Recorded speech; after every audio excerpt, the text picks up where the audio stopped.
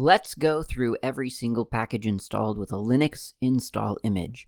I'm going through the software included with Slackware, but these are all open source applications and libraries, so whether you're running Slackware like me, or Fedora, Debian, BSD, or even Mac or Windows, you can probably download, install, and try these on your computer. So chances are you'll be able to learn something from this podcast. Let's get started. I think we can get through the D section today. That's just kind of my gut feeling. Could be wrong, but we'll go for it. We'll try it. First one in the D section is db48. That's the Berkeley database. Database Berkeley? It's the Berkeley database. Berkeley database is kind of interesting because it is not a big series. It's not a relational database. It is a software to store key and value pairs and then to retrieve those quickly. A couple of things occur to me when I look at db48, or I should say Berkeley database, I guess, because I mean db48 is what is installed here on Slackware, but that'll be db49 some other time, or db52 at some point. You know, that's just the version number. Not a great package name, I guess. It should probably be like, I don't know, DBD, I think, or something like that. I forget what it stands for. Anyway, point is, a couple of things occur to me when I'm thinking about the Berkeley database.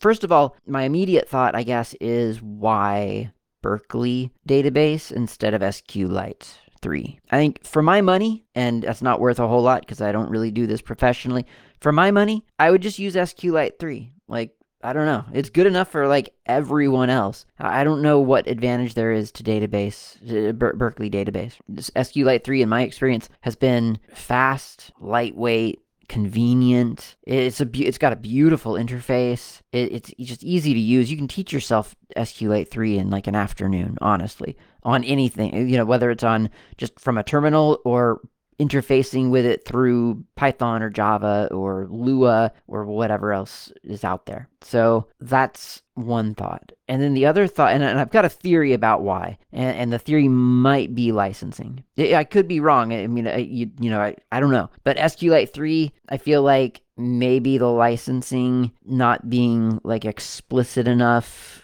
maybe could cause certain organizations some concern. Although, I mean, SQLite 3 is being used. I mean, you'll find instances of it from the factory on Mac OS. I mean, so I don't know. That's a pretty big sort of heavyweight corporation asserting the liberty to use SQLite 3, whatever the license might be. So, well, I should say it used. I don't know that it still is. I haven't looked at a Mac in years, almost a decade probably at this point. So I could be. I mean, I'm sure I've seen a Mac. I'm just saying, like, I haven't sat down and like been on a Mac in at least a decade. So so maybe they've phased SQLite 3 out. I don't know, but they had it in their code for a while. So I don't know. It seems pretty rock solid to me, but again, I don't know.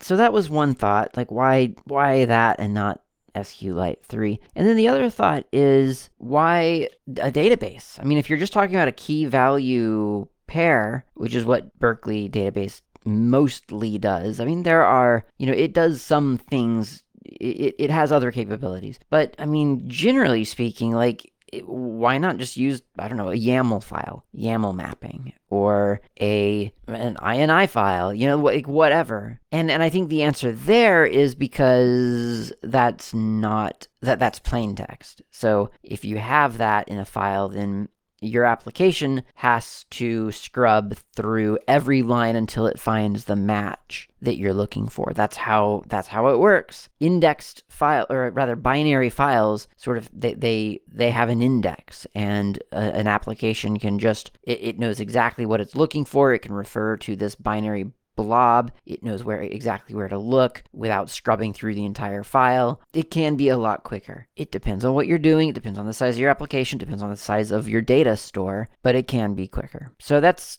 Database Berkeley, to be honest. I was going to talk about some of the commands because in the package there are several commands. I think on other operating systems this is often known as dbutils, and here on Slackware it's just db48. That includes the libraries and the utils. So the utils are like db_archive, db_checkpoint, db_deadlock, db_dump, db_hot backup, db_load, and so on. db_SQL, that's an important one. Apparently the SQL support is not dangerous, but it's not a full SQL data. It's not a relational database, so you can't do like joins and things like that. That's not what it's for.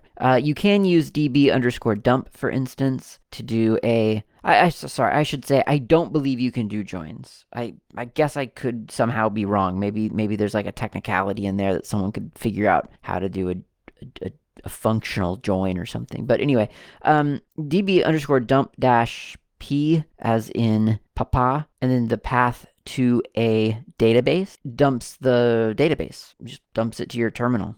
And you can also, so if there's a database, a DB file, something .db file, and it is a Berkeley database, because you can get .db, the .db doesn't mean anything. It's just often that's what people call a Berkeley database, but it doesn't have to be .db. I mean, .db could be anything. I could create a text file right now called test.db, and it would not be a Berkeley database. So if you have a .db file, a Berkeley DB file, then you can do an db_dump-l,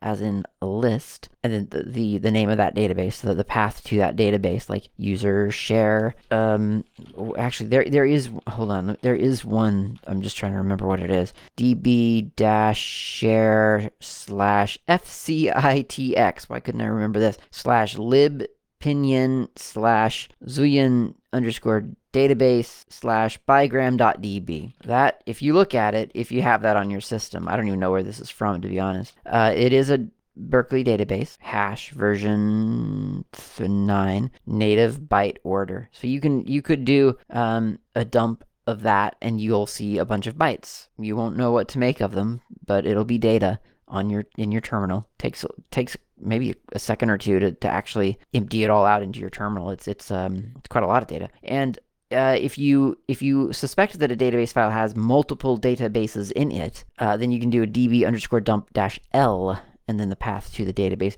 and that'll list all the databases. Now, it just so happens that this singular sample one that I found on the system does not contain multiple databases, so that's not a useful thing, but that's how you would do it if something did have multiple databases. So the commands do provide some interaction, some utility for Berkeley database, and there's a recover utility, there's an archive, a backup, lots of different utilities here. They get installed with db48, and you can use them to analyze to some degree a Berkeley database, but it's not a full set of tools. Like if you're thinking in terms of like MySQL admin or SQLite 3 or MariaDB admin, then that's not what you're going to get with the DB utilities. That is not. It's just not there. It's just not. It doesn't exist. The real the user base of Berkeley database, I think, are programmers. They're going to integrate this into their applications. There are bindings for it for Python. There are bindings for it for C. There are bindings for it for Java. There's probably more than that, but those are the ones that I stumbled across as I was learning what Berkeley database was all about. So, yeah, it is a database. It's a data store, really. I mean, it is a database, but like if you really think about it, you can just call it a data store. It is a place to conveniently store data and extract that data again. If you go to Oracle's website, oracle dot something, then you can docs.oracle.com, and then there's a bunch of stuff that I don't want to read out. So anyway, there is documentation for Berkeley DB command line utilities, and there's documentation for Berkeley DB in general on oracle.com. So if you want to see like a sample Java application, there's like this sample parking meter application where you through the Java interface, the API for Berkeley, you create a parking meter, and then the little application that you're writing inserts data for cars that arrive at the meter and then leave at the meter at certain times. And it just kind of steps through. There's only 2 files. Well, there are a couple of different files in the source code, but if you look in the com/sample/sleepycat/db or something like that, then you'll find the two Java files. One is the data manager, and then one is the sort of the parking lot, sort of object, as it were. And you can see how it's interacted with it.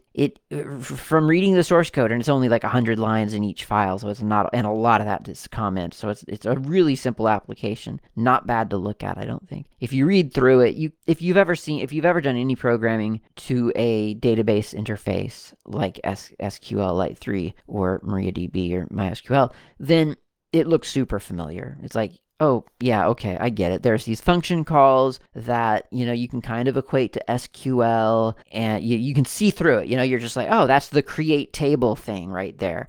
And in fact, I think it is db_create. But I don't remember if you say the word table, though. But anyway, there are interfaces that there are functions that you call to do certain things like creating the database, and then there you import other stuff so that you can insert data into that database and so on.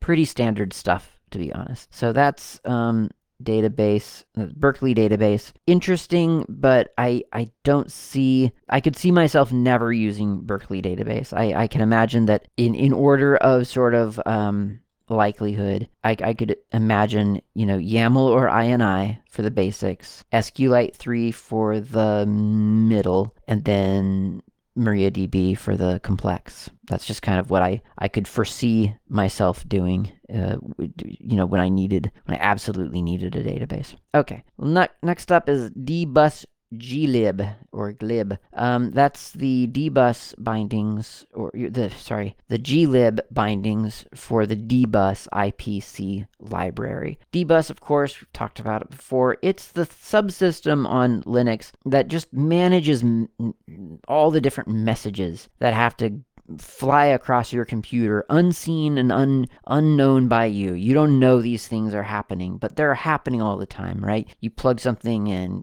like a device. Well, okay, UDev knows that you've plugged something in. Does anything else know that you've plugged anything in? How are they going to find out that you've plugged anything in? Are they going to check? You don't want your application constantly checking UDev to see, have I plugged in a new thumb drive? If so, create a new entry in the sidebar of Dolphin.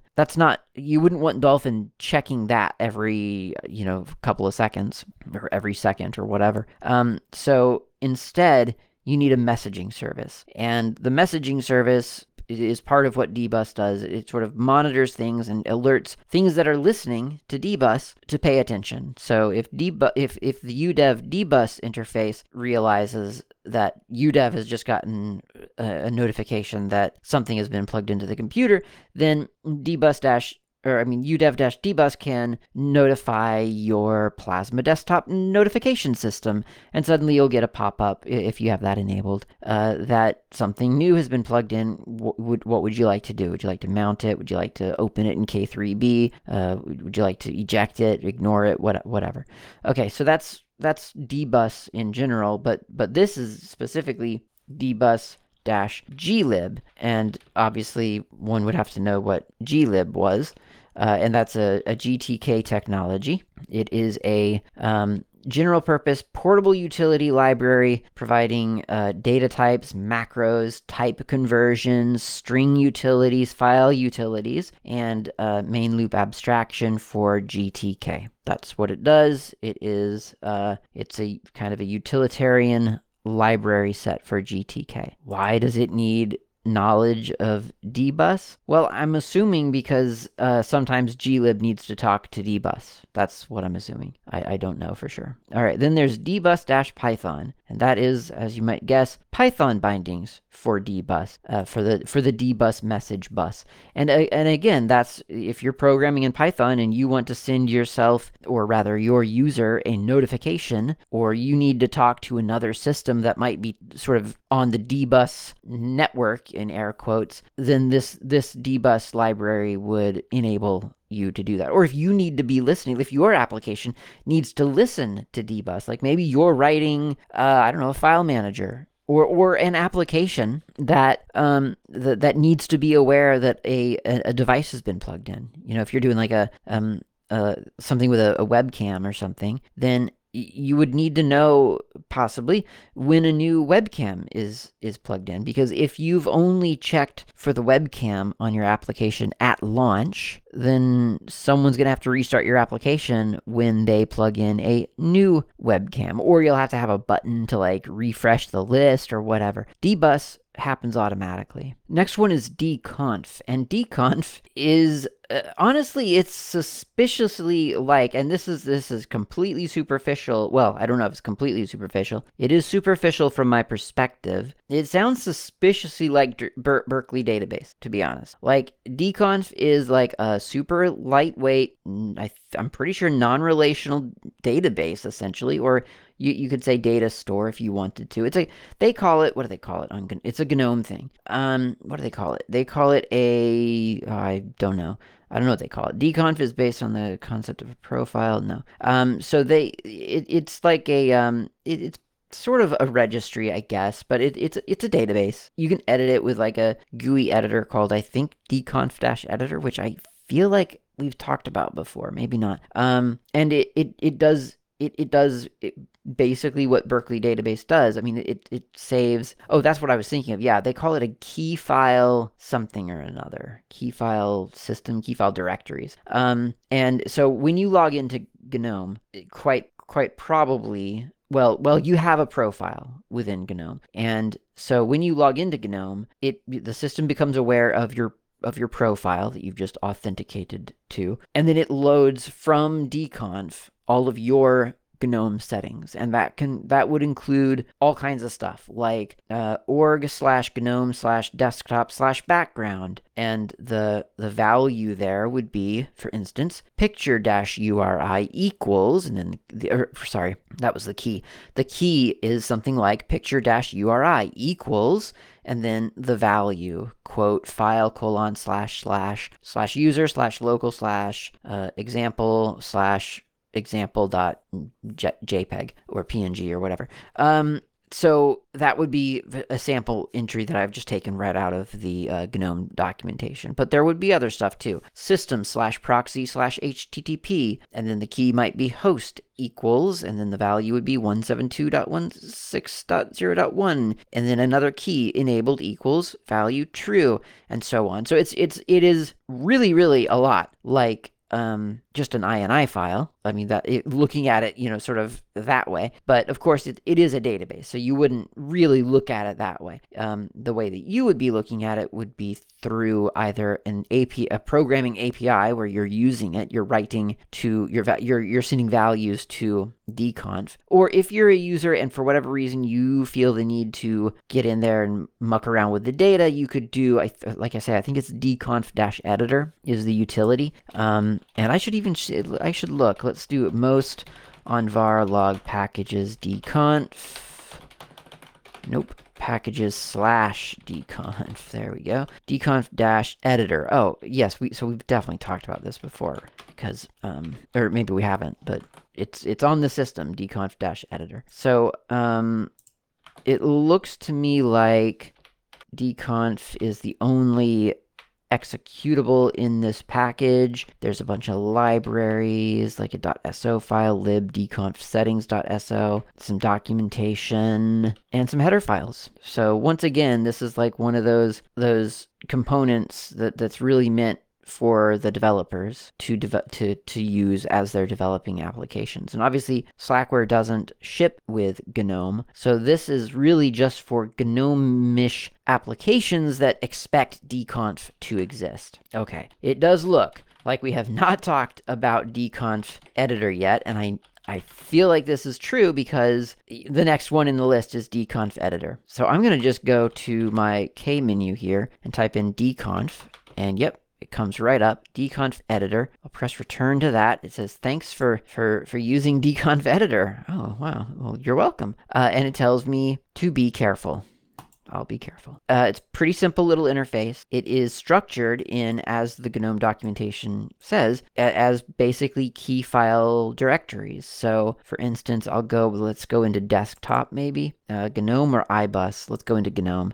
Crypto, PGP, there we go. All kinds of things in here about configurations for apparently the way that GNOME applications interact with PGP. So there's schema org.gnome.crypto.pgp, summary, ASCII armor, description when encrypting or signing PGP files, whether to use ASCII armor encoding, type name, boolean, default true. You get the idea. dconf-editor is kind of nice because you don't just see the key and value all the time. It's got little widgets sometimes, like here, use default value, and it's a little toggle switch. Custom value, true or false. You can choose between the two. So it's a little bit, I don't know, it has some interface sugar to make things a little bit, I guess, maybe nice. And that's it. And I'm going to leave this because I don't want to actually screw anything up. I don't use that many GNOME applications, but enough that I don't want to screw anything up. And so that's dconf. You're looking into settings, and once again, does it have to be a database? A lot of people say no. A lot of people say no, it doesn't have to be a database. It should just be plain text files. And that's kind of the way that I lean as well, to be honest. I mean, it's all well and good to say, oh, I want it to be just plain text files in .config or something like that. But being the programmer and monitoring for performance and things like that, sometimes, I don't know, you have to defer to the programmer, right? I mean, I'm not saying that the programmer is always right, because sometimes programmers get creative purely out of either they haven't thought it through, or they want to learn something new, or they just think that this is a better way, even though maybe in theory it's better, but practically it doesn't matter, that kind of thing. So, I mean, programmers aren't always just right because that's the choice they make, but I am saying that, I don't know, dconf, for instance, I mean, it exists and people are using it. I'm assuming that a lot of programmers must think it's a good enough idea to use. If I were writing a GNOME app, I probably wouldn't default to dconf. Or maybe I would eventually, because maybe I would think, well, I want to conform to what everyone else within GNOME is doing, and it would be, for the user, less of a good experience to not put my settings into dconf and put it into like some surprise, I put my settings in .config. That could be confusing. That could splinter it and be confusing. So I don't know. There are considerations, and I don't know if there's a right or a wrong answer necessarily, but I do know that, yeah, dconf is not my favorite invention. I don't feel great about it. I don't feel great when I'm using GNOME knowing that there's a dconf churning away under there doing who knows what. Not that I don't trust it or anything, but it's just, I don't know, it seems unnecessary to me. But again, maybe I'm wrong. Maybe they could try. Maybe they've tried it with just a simple INI file and it just wasn't fast enough. That's fair. Next up is desktop-file-utils, and this is a set of 3 utilities to help you when you're creating .desktop files. We've talked about .desktop files before. I do know that they're wonderful, wonderful conventions of Linux. I'm a big fan. And I am a big fan. I don't believe that a .desktop file should be the only way to define something. I will say that. And currently, it kind of is, and that kind of annoys me. Here's what I'm actually talking about. So a .desktop file is a text file. It is a plain text file, which we all love. And it's a pretty simple file. It's an INI style file. So square brackets, desktop entry, close square bracket, and then a series of key value pairs. So for instance, name equals Mozilla Firefox. Some system out there knows that if they want to find out the name of the thing that this .desktop file represents, it can grep for name equals, and it'll get that string. I mean, we can even try that ourselves. So I've got this, obviously I'm looking at a desktop file for Firefox.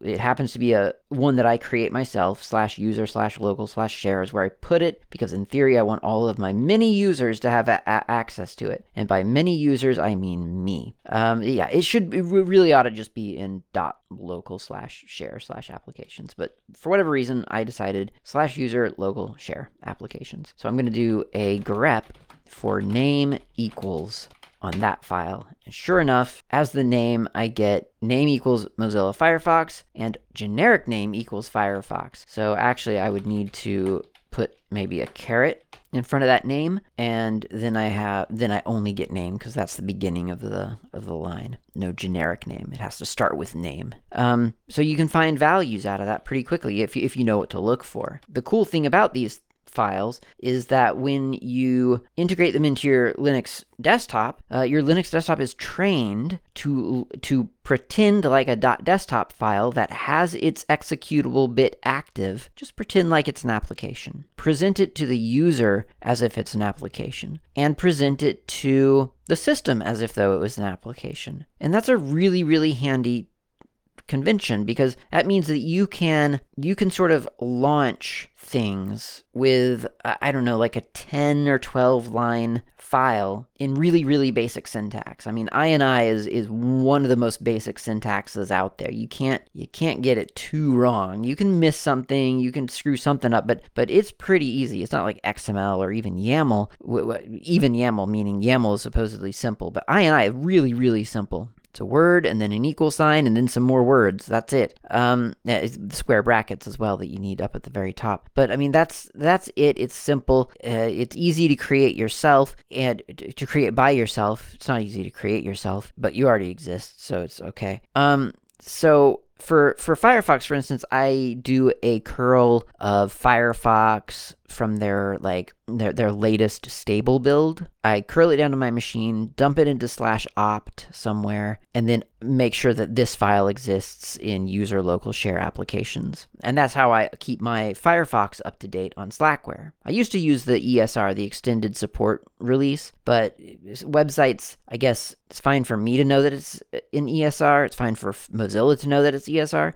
But the rest of the internet refuses to believe that it's a modern browser if it's like not literally the latest release, which is really annoying. So you get all kinds of like warnings about your out-of-date browser, and please go download Chrome or whatever the Safari or the Edge, and you just like, I'm not going to do that. I've got Firefox, it's fine, it's ESR, it's fine, but you just get alerts a lot. So basically, when I get alerted by Firefox that there's an update, I run firefox update.sh, and it does everything. And because this .desktop file is in a path for known desktop applications, it shows up in my K menu just as if though it was the Firefox that I got straight from Slackware. It's not. It's updated whenever I want it to, but it acts like it is, and it's quite convenient. And that's what a .desktop file makes possible. It is very convenient. I'm complaining a little bit about it, because wouldn't it be also really nice if you could just drag the pre-compiled binary of processing, for instance. It's a Java subset processing. Drag or Arduino IDE. I think that's sometimes pre-compiled. Either way, like these things that exist. What if you could just drag that icon into your applications directory and that would pop up? Like, what if you didn't need a .desktop? You could have a .desktop for more information, but if you didn't, it would still somehow show up. I don't know. So that's why that's like the one hesitation I have about it, is that at some point you do have to create that .desktop file, and that's a little bit annoying sometimes. I would love it if somehow there was something better, like some way to just make the .desktop file exist, or make it really friendly and easy to create. I don't know. It is a little bit annoying. It's not annoying for me, of course. It's one of those things where it's just like, it's an awkward conversation to have with someone when they sit down at their new Linux computer that you've built them lovingly, and you say, here's your new Linux computer, and they say, great, I want to install my Trello app. and you think, I don't even know what a Trello is. Like, what is that? I mean, I know what a Trello is, but where does that app come from? And then they describe it to you, and you go get it. And of course, it's not released for Slackware, obviously. But you find a version that'll work, and you think, okay, I can do this. And you go through the steps, and then you install it, and it's great. It's perfect. It doesn't show up in the menu. Okay, well, you work a little bit more, and then you grab an icon from the internet, and you marry that to the application, and you define it in the desktop file. You put the desktop file in the right place. You put Trello in the right place because you have to have that somewhere on the system, that like executable, that your user won't screw up. And then finally, in the end, it shows up in the menu. That's not a great experience. As, oh, you want your Trello app? Okay, hold on. So go to the site. Yep, download that. And put it into this folder. Okay, you're done. That's what I want, and that's not what we have. So, I mean, it probably is, frankly. Let's go to FlatHub really quick. Or oh my gosh, I'm doing URLs backwards. Because in my head, I thought, I think I'm thinking of .desktop files and Flatpak reference files, which all reverse the domains. So I literally, I was doing it backwards. Let's just type in, I don't know why I've latched onto Trello as an example. I mean, it's a real life example. I had to install that for someone. Yeah, okay, so it actually doesn't exist on Flatpak. Maybe it's a myth. Maybe I'm not even thinking of the right thing. Yeah, I'm not sure. Not really sure what I was thinking of, actually. I don't see anything like that. But anyway, there are applications out there, like the Arduino IDE, lots of different applications that you just download them and they just deliver a package onto your desktop. And you just think, well, I know what to do with this, but what are all my friends going to do with this? How am I going to explain this to them? How am I going to guide them through this really, really simple like code thing when I can't even get them to save a text document as a text document? I guarantee you're gonna guide someone through how to make a .desktop file, and they're gonna save something as an ODT and not understand why it's not working. Guarantee it. Okay, anyway, that's the desktop file utils, which I have not at all talked about. So desktop-file-validate, for instance. Well, that seems like a useful tool. Let me point it at my at my desktop file, which is working, but I'm still going to validate it. Let's see. Okay, there's an error. Value internet for key categories in group desktop entry contains an unregistered value internet. So that's not a valid thing. Values extending the format should start with x dash. And then it says hint for the value internet, does not contain a registered main. Application might only show up in a catch-all section of the application menu. Is that right? Where does Firefox show up? Not in internet, I don't think. I never noticed that before. That's really funny. I must have custom just dragged it onto my thing. Oh, it is lost and found, so that would be a catch-all. Fascinating. I never noticed that. Okay, cool. So there you go. Desktop file validate. Really, really nice. And I'll have to fix my script soonish. Desktop-file-install does exactly what it sounds like it's going to do. It ensures that the .desktop file is registered on the, well, is placed in a valid location, and then it also it optionally rebuilds the MIME info cache. So that's really handy too. I usually do a kbuild sci-coca 5, but --rebuild -mime -info -cache would probably be a good thing to do next time I install a desktop file, a desktop file, a .desktop file. So that's really, really handy to know. And then finally, I'm actually noticing an error here, or an inaccuracy in the, so I'm just reading the file info from Slackware, from the the Slackware source, and it lists desktop-file-menu-tool, which loads the .v folder info and .menu files and does operations on them. That's not what this package contains, at least anymore. Now it contains update-desktop-database, which again kind of seems like a useful sounding thing. Let's do a --help on that just to get a description, and there is no description. Oh, build cache database of MIME types handled by desktop files.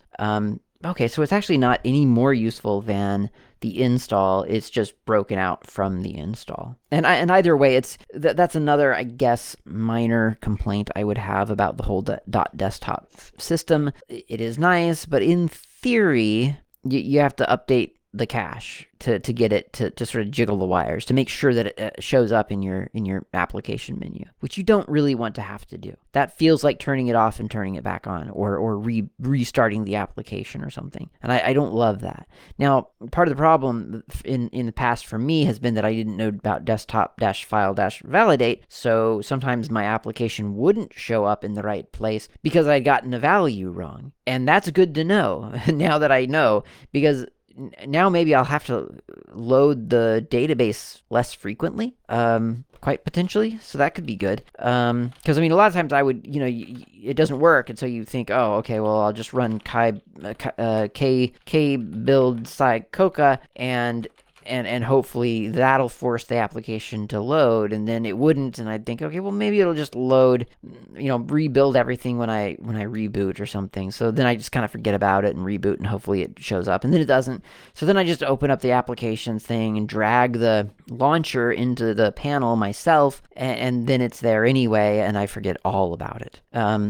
So it's good to know about these tools, and I do hope to use them at some point for good, because that's useful, like really, really good. I love a good linter, I honestly, or a validator, whatever. I really do. I absolutely love that. I think they're really, really useful. We could use more of them. Let's just really, really start using them.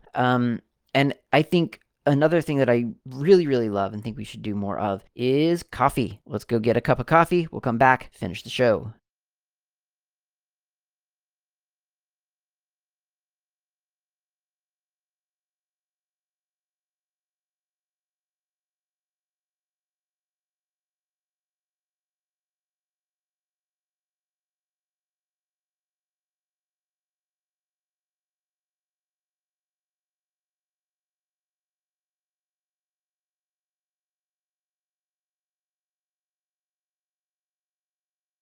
I'm back. I've got coffee. This is it. This is Big Cozy. This is from Flight Coffee. I got my shipment of Big Cozy in this past week, and it's really good. They call it their winter blend or whatever, and sure, it's a winter blend. Why not? I mean, it's just a coffee. It doesn't have anything fancy in it. It is just coffee. It's a limited edition winter blend, though. They say that it's going to be reminiscent of Milo, Hokey Pokey, and Nutmeg. And I'm betting that to many of you, dear listeners, that makes no sense. So Milo, for my American friends, is like Nestle Quick. It's just a different brand, same deal. Or Ovaltine, actually. More like Ovaltine than Nestle Quick. Because I think there's some malt there. I think it tastes like there is. It's good. Milo is good. Hokey Pokey is some weird concoction that they make that I think is a little bit like the crunchy part of a Butterfinger, which I've never actually had a Butterfinger. It looks disgusting to me, but and the name of it really, it's not appealing to me. Butterfinger. But yeah, it's like this crunchy thing. I think you make it with like sugar and baking powder or something like that. And so the sugar sort of crystallizes, but the baking powder causes it to rise. And so you end up with like this hard candy of just sugar. And I think maybe there's butter in there. I don't know. But it's a thing in New Zealand. They call it Hokey Pokey. It's kind of a traditional Kiwi dessert or something. I'm not really sure. They put it in like a lot of things. They put it in like ice cream, I think. I don't like ice cream either, weirdly. So I don't know. I've never had Hokey Pokey, and I don't know anything about it, but I know it is a thing that they really like here. So Milo, good. Hokey Pokey, Nutmeg, of course, good. But that said, these are just like it's just flavors that they're saying are reminiscent, like that this coffee might make you think of, I guess. So what the coffee actually is 50% Brazil Araponga, natural 30% Sumatra Mandeling, and then 20% Rwanda Rugali. So it's a mix of 3 different beans. The result of it is really, it's just a nice full flavor. It really is. It's a full, deep flavor that kind of gets down into just the back of your throat, and just it's warm and it's great, and it just feels it's a robust. Let's call it robust. So that, and yeah, sure. I guess it's big and cozy. Why not? I think it sounds like a rap song from the 90s, Big Cozy. But it is good. It is tasty. Shockingly, they didn't send me a trading card for this, which, I mean, I don't care. I don't need a trading card for my coffee, really. If at the end of the day, I'm okay without them. It's just my collection of trading cards is now going to be incomplete. I will never have the limited edition of Big Cozy trading cards. Oh well, that's one I'm missing out on. Let's see. I mean, they may not exist. They might not. They might have just realized that printing a bunch of cardboard paper, a bunch of cardboard things just to remind you of what coffee you've clearly ordered yourself and are now consuming. Maybe that's not all that important. Okay, so the next one in Slackware is djvulibre,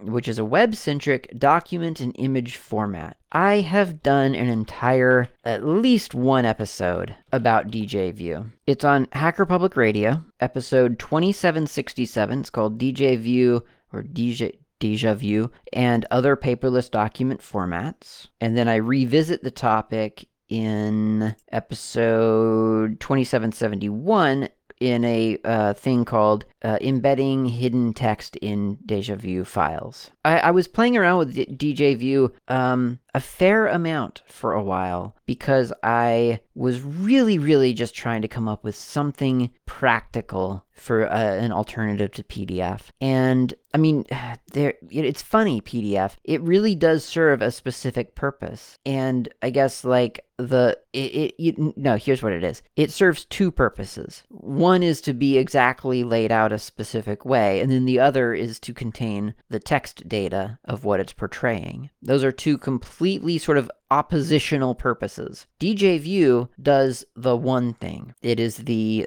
thing that says I'm going to look exactly one way. Whereas EPUB pretty much does the other thing. It contains the text data. It makes more sense as 2 applications, really. Like if you think about it, like why would you want the thing to not ever change? This is my PDF, do not change its layout. Oh, but give me access to the text, not in the way that it looks, but as text. I mean, if you've ever tried to just select text out of a PDF, especially like a double column PDF, I mean, sometimes it can be a nightmare. And at that point you think, why are you even giving me this? Just give me a file with the text in it. Don't try to, it is so reverse. It's so backwards. It is like, I want the text.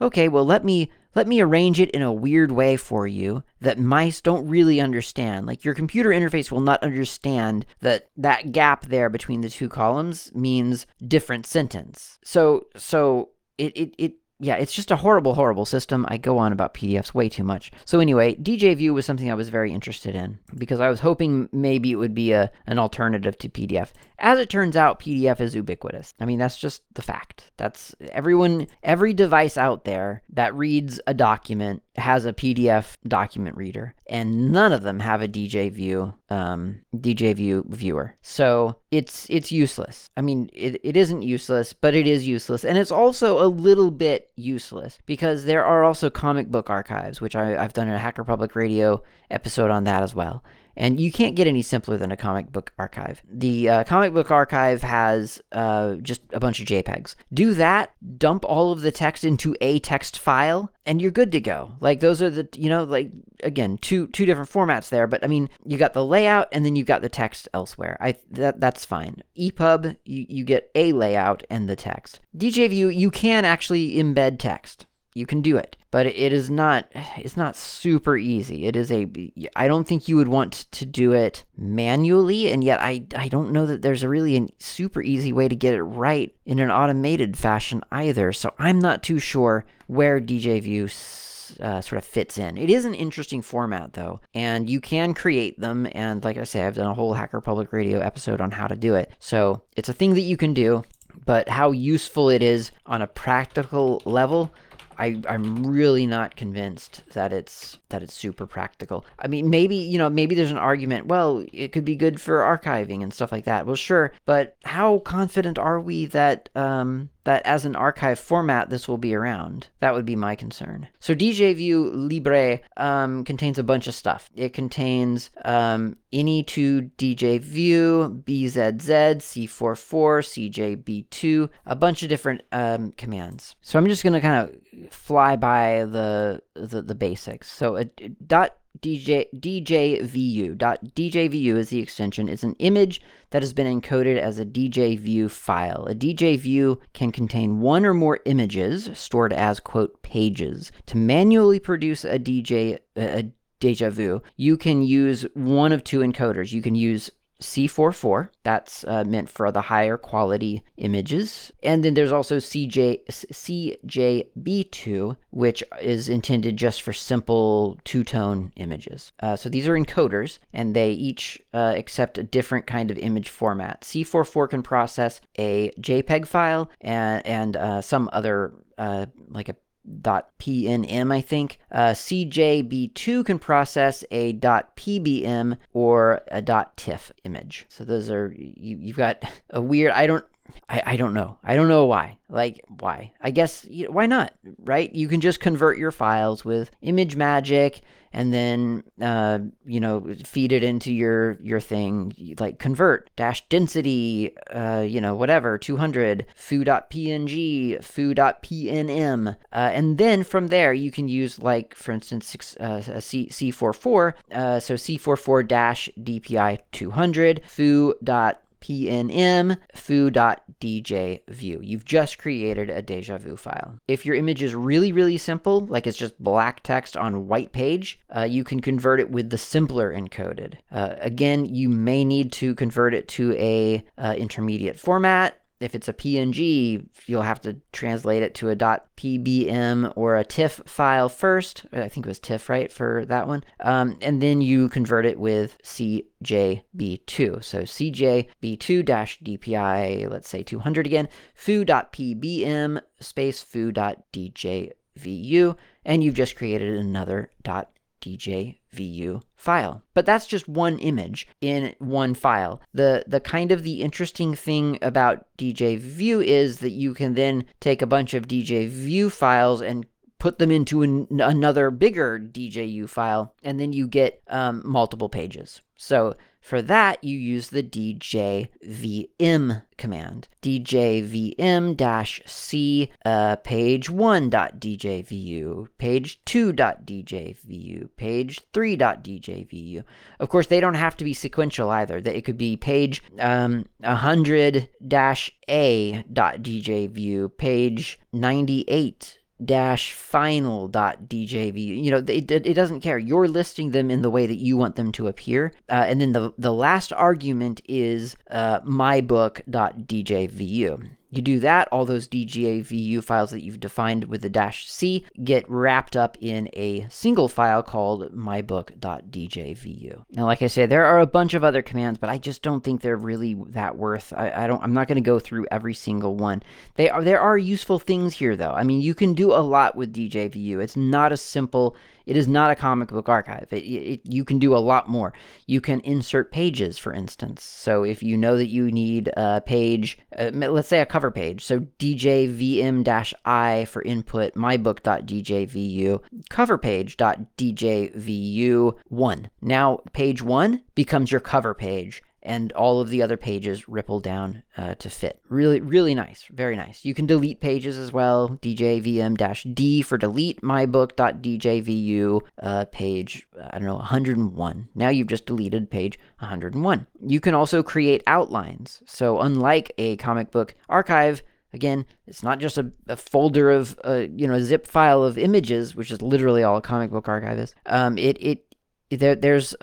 There's an index here. The syntax is a little bit weird. You do a lot with parentheses. So parentheses bookmarks, parentheses, open parentheses, quote, cover page, close quote, close, open quote, number 1, close quote, close parentheses, open parentheses, chapter 1, number 3, so you're saying like the cover page is 1, then the chapter 1 is page 3, and you do all of those in parentheses for some weird reasons. Well, not weird reason.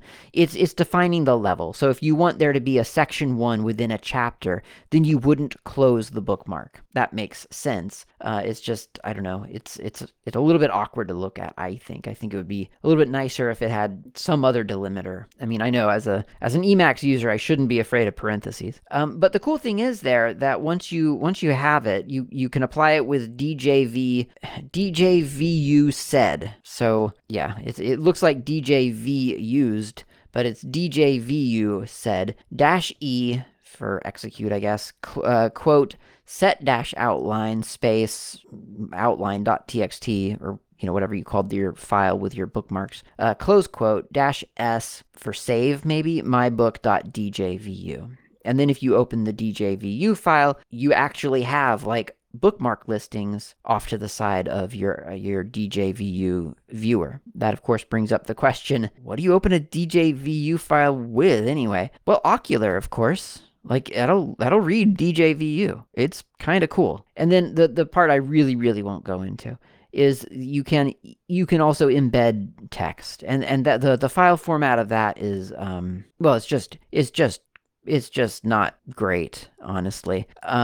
You have to basically position, as it were, the text on the image. So you're doing things like page 002550 parentheses line 1661 2337 2235 2369 quote, my title, close quote, parenthesis, because you're actually telling it sort of like where to secretly render the text in this djvu file. And that can be really complex to try to calculate, I think. I don't know how you would calculate that really easily. I mean, I guess you could with, like, I don't know, image recognition software or something, like almost as if though you were going to do like OCR and maybe kind of like calculate where the words should be. I don't know. It seems complex to me, and I really wouldn't want to have to do that a lot. That would be, I don't know, that just seems like a lot of numbers to try to organize. Like, there's 4 numbers for every line, and then the text. I can't imagine how you're supposed to make that easy to implement. There is an interesting PDF to DJVU converter called DJVU Digital. That's included in this package. That's a pretty easy one. DJVU Digital --words foo.pdf space foo.djvu. You now have the pages, the bookmarks, and the embedded text of a PDF in a DJVU file. The --words option maps all the embedded PDF text to the corresponding points in the DJVU file. And there's the irony. The easiest way to get a DJVU file is to create a PDF and then translate the PDF to DJVU. And all you've accomplished is you've created a file format, or a file in a format that your devices probably can't open. So I don't know, limited use, but interesting. DJVU is definitely interesting. It's fun to mess around with. You should give it a try if you're at all interested in document formats. I think it is worth looking at. All right, let's look at dotconf. It's a lightweight and simple configuration file parser that contains many features. And that is what it is. It's a C library that helps you parse configuration files. There's a couple of good little example files on the GitHub page, github.com/williamh/dotconf. That's dotconf. Go into the examples, and you'll see, I mean, start with a simple one, bottom up, simple.c, and you can kind of get the feel for what it's doing. I mean, basically, it loads the file, and I mean, in the case of the simple example, it just prints it to your screen. It uses printf to print all the values. But I mean, that demonstrates that what it's doing is it's loading the file and parsing it, and then giving you access to the values within that file. So, I mean, obviously you would need to know what to expect, but presumably, I mean, this is called .conf. So the idea here is that you have created a configuration file that you now need your application to parse. And so you use this to ingest the file, and then you're able to grab those values positionally to use.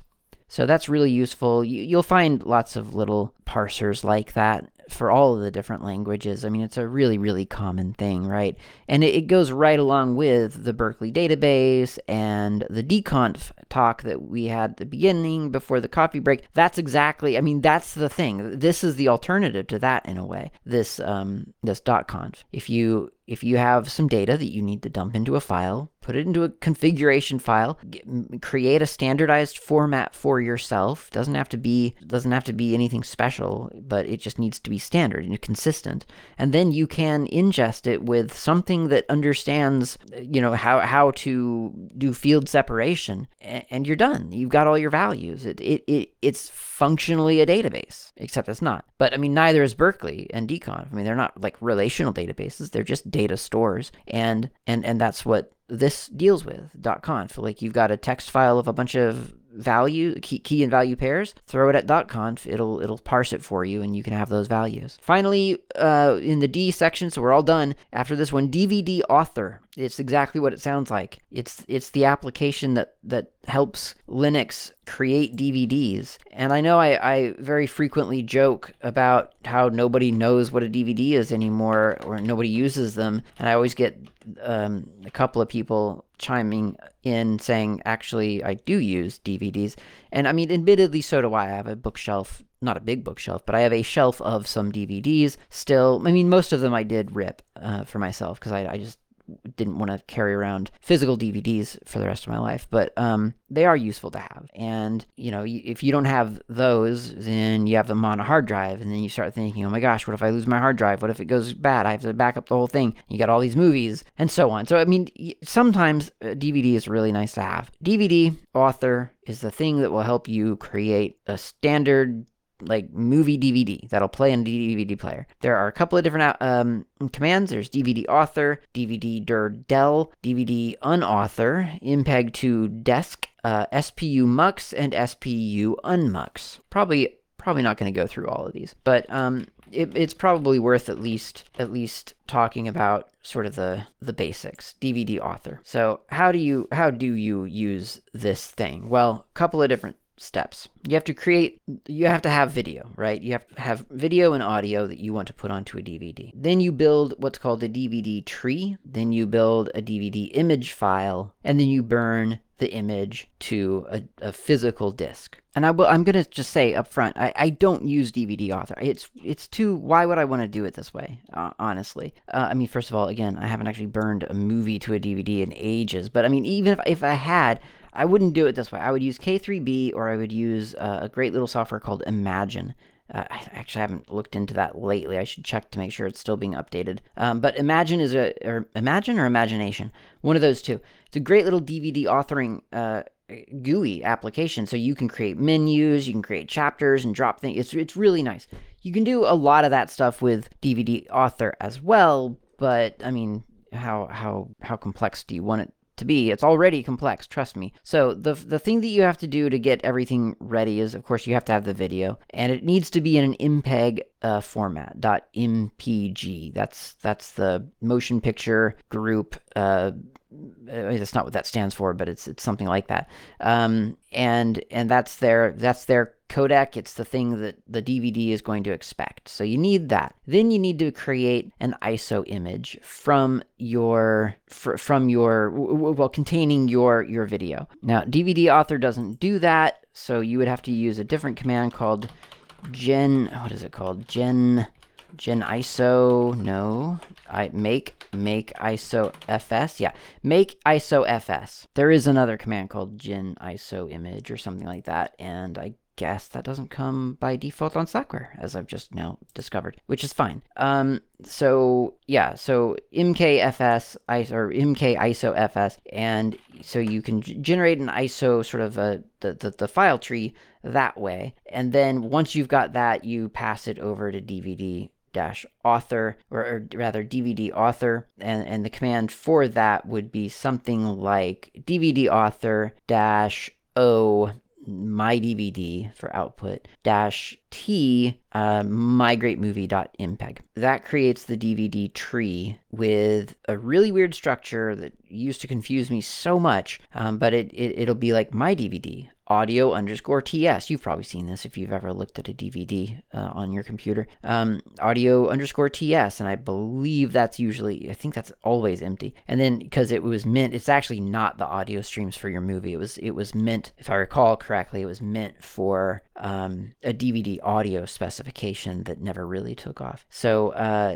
my DVD /video_ts contains video_ts.bup, video_ts.ifo, vts_01_0 bup, and so on. Really weird names, not great, not wonderful. But it's split up into streams or something, and that's what you get.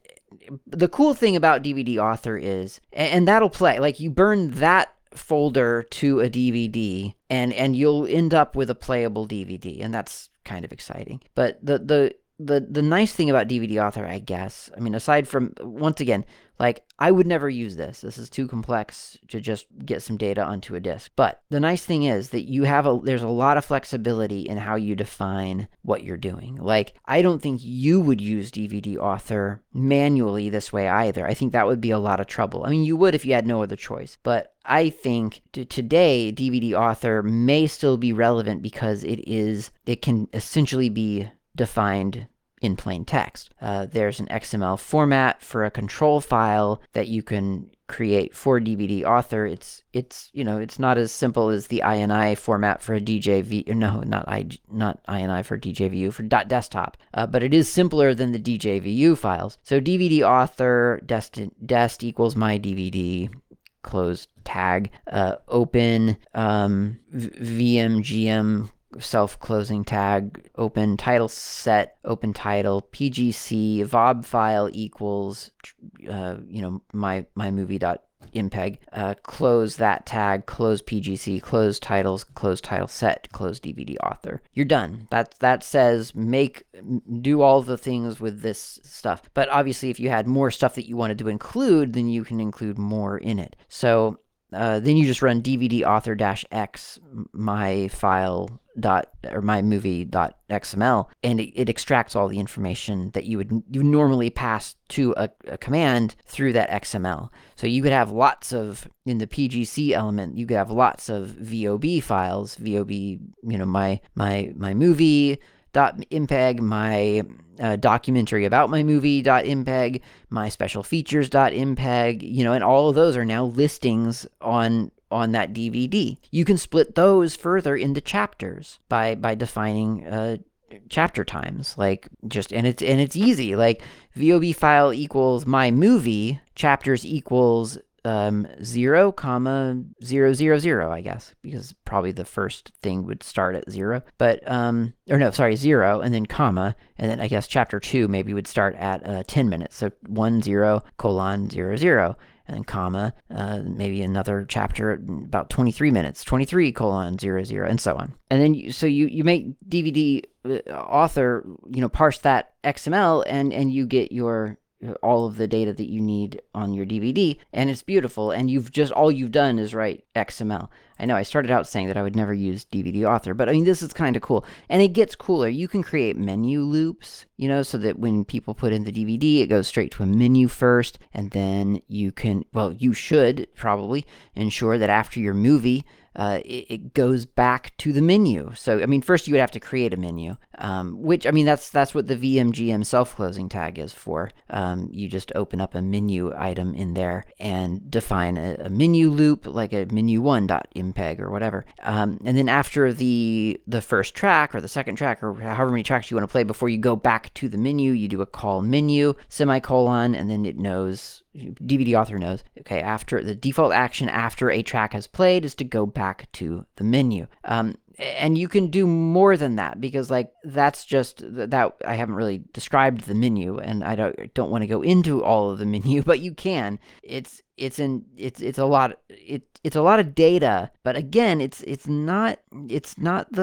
does work. Like so you can do sub pictures and create buttons out of the sub pictures within the menu and so on. So you can do all of this in XML. It's very cool. And again, I don't think I would ever do it. Not really. But you could see how this would be really, really useful if you were cranking out DVDs, custom DVDs or something, and or something like that. I don't actually, maybe not. This wouldn't be useful, because even then you would just spend your time in a GUI application, designing the thing correctly, nicely, and then you would just make copies of that. You would just clone that disk. So I don't know. I think it is fascinating that this exists, and at a time I'll bet this was absolutely one of the most important things to happen on Linux. Because at a time, I mean, DVDs were really important. It was an important media, it was an important entertainment media and storage media.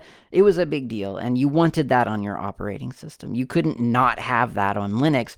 So dvdauthor existing was probably a very big deal. Nowadays, it's still probably a very big deal, but it's just less exciting, especially in its raw form, at least to me. I don't know. That's just me. Maybe, maybe there's a use case there that I'm just not thinking of. And that's easy not to think of, because if I'm not making DVDs, which I'm not, then the use case is pretty difficult to imagine. I can't really think of when I would want to sit down and figure out dvdauthor. However, it's there, it's on Slackware. I believe it's used on the back end of like K3B and a bunch of other applications. So it is non-trivial. It is an important command, and I'm not trying to say that it's not important to me. It's just not something I want to use directly. That's dvdauthor. That's the whole D section of the L software set of Slackware. Thanks for listening. Next time we'll do the E section.